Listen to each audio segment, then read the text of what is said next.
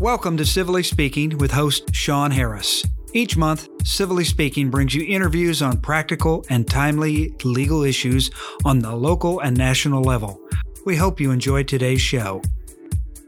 Hello, and welcome to Civilly Speaking, OAJ's podcast for trial lawyers by trial lawyers. I'm your host, Sean Harris. Before we get started today, a quick sponsor message.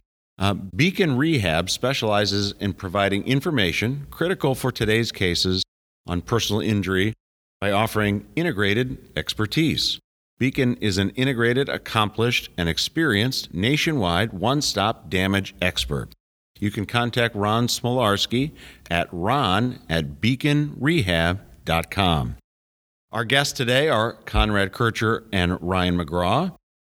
Conrad and Ryan are both with Ritgers & Ritgers. Conrad is a former Marine Corps infantry officer, graduate of the U.S. Naval Academy, four-time marathon finisher, and 20-year triathlete. He's built a nationwide reputation as a leader in pursuing perpetrators of sexual abuse and those organizations which enable them. He's been to the Ohio Supreme Court 4 times since 2005 on behalf of survivors of child sexual abuse and handles cases throughout Ohio. Ryan is a trial lawyer with a history of success in child sex abuse, civil rights, Title IX, and employment cases. He also serves as outside counsel for business clients on a wide range of issues, including entity selection and formation, contract review, and the drafting of employment agreements and manuals. He's selected for and included in the 2017 Super Lawyers Rising Stars, which recognizes the best attorneys under 40 in the state of Ohio. Conrad, Ryan, thanks so much for joining us here on Civilly Speaking. Thank you, Sean. The topical issue before Ohio that Ohio lawyers are thinking about when we think about child sexual abuse cases is the Brandt case that is going to be argued in the Ohio Supreme Court. Tell us about that case and what your thoughts are. Yeah, Sean, this is a really important case. Most notably because it's challenging Ohio's damages caps as it applies to child sex abuse survivors. As we all unfortunately know, damages, non-economic damages in this state are capped. The facts of the Brandt case are pretty sad. A young woman, she was between the ages of 11 and 12 years old, and she was abused by a friend of her father, over 30 times. Some of those instances of abuse were recorded and maintained by the perpetrator in this case. And she suffers from a myriad of psychological challenges, disorders. She's had a rough go of it. And a lawyer in Columbus by the name of John Fitch, who's done a lot of work on these damages caps and should be commended for his work in this case, tried the case to a jury and got $134 million in a verdict. And the trial court was handcuffed to reduce that to $250,000. Big sort of, kick to the gut, if you will. So that case has made its way up to the Ohio Supreme Court, and there's sort of two big issues that are before the court. The first is whether the damages caps as applied to child sex abuse victims is constitutional. That issue was before the court back in 2016 in the Jessica Simpkins case, and the court said, hey, in this case, there's no difference for the survivor with respect to damages than there is for any other personal injury plaintiff. And it left open the possibility that there might be some case where psychological injuries were so significant that the damages cap shouldn't apply. So that is one issue that's up there. The second is sort of whether these damages caps are constitutional at all.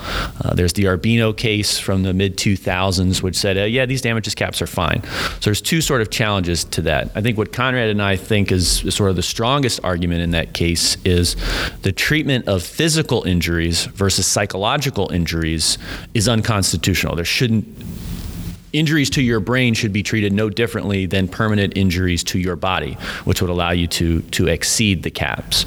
But we recognize there's an uphill battle. 3 of the Supreme Court justices didn't even want to hear the case.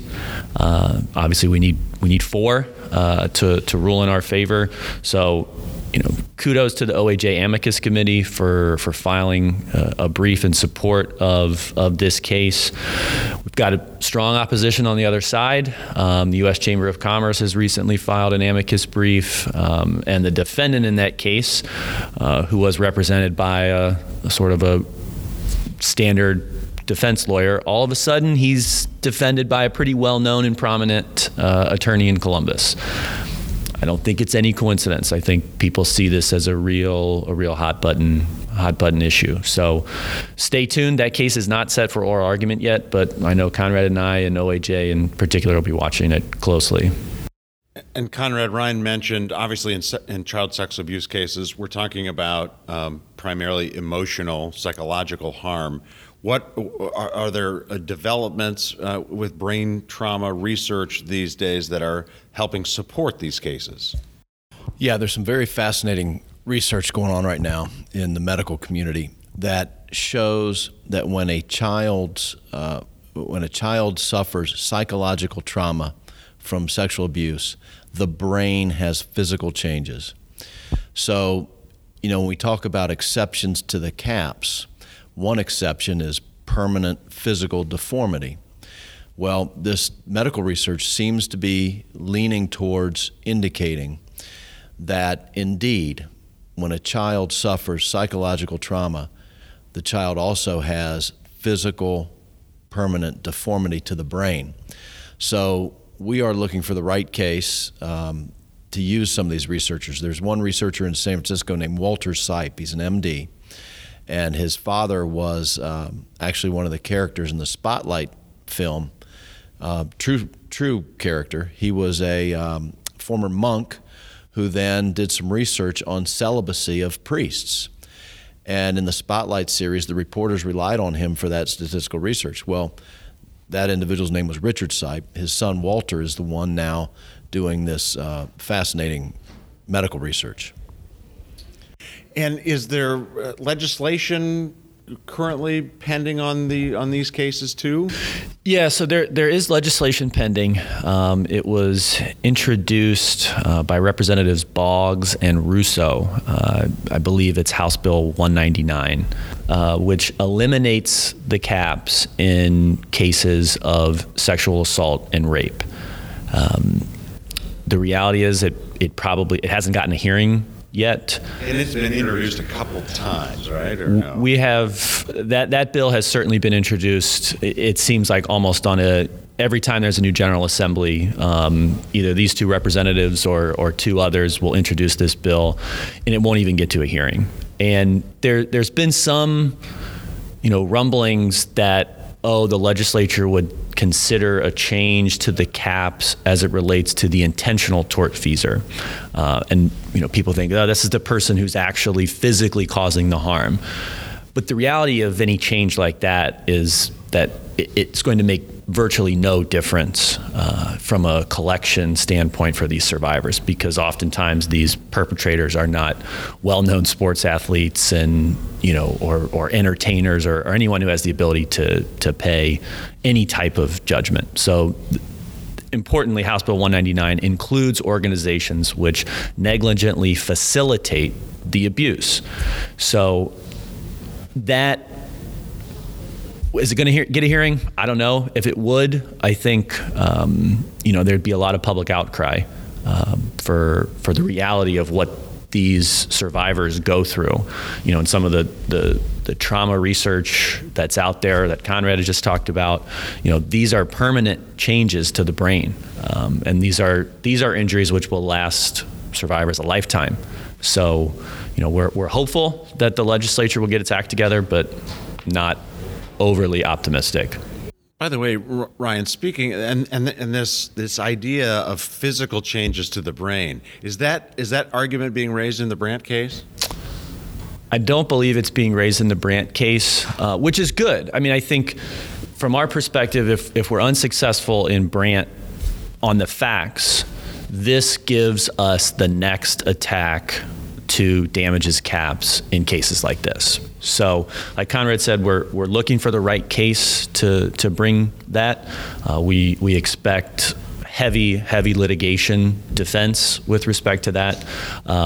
But even if we lose Brandt, which we hope we don't, we're hopeful that that's the next challenge, because as Conrad talked about, being able to show that there's a permanent disfigurement in the brain, by the plain language of the statute, that should apply. And yeah, you don't even have to get into like equal protection or constitutional grounds. The statute says permanent physical deformity. Exactly. And right now, I think that what you would really need for something like this is you could probably take a brain scan of a survivor of abuse and say, oh yeah, this doesn't look right. But well, you've got nothing to compare it to. We all don't walk around carrying brain scans of our brains for, I got one when I was 18, I got one when I'm 20, so if I'll be able to tell if there's any change. But this cutting edge research is going to be able to, so we don't have to rely on a pre and post brain scan. So,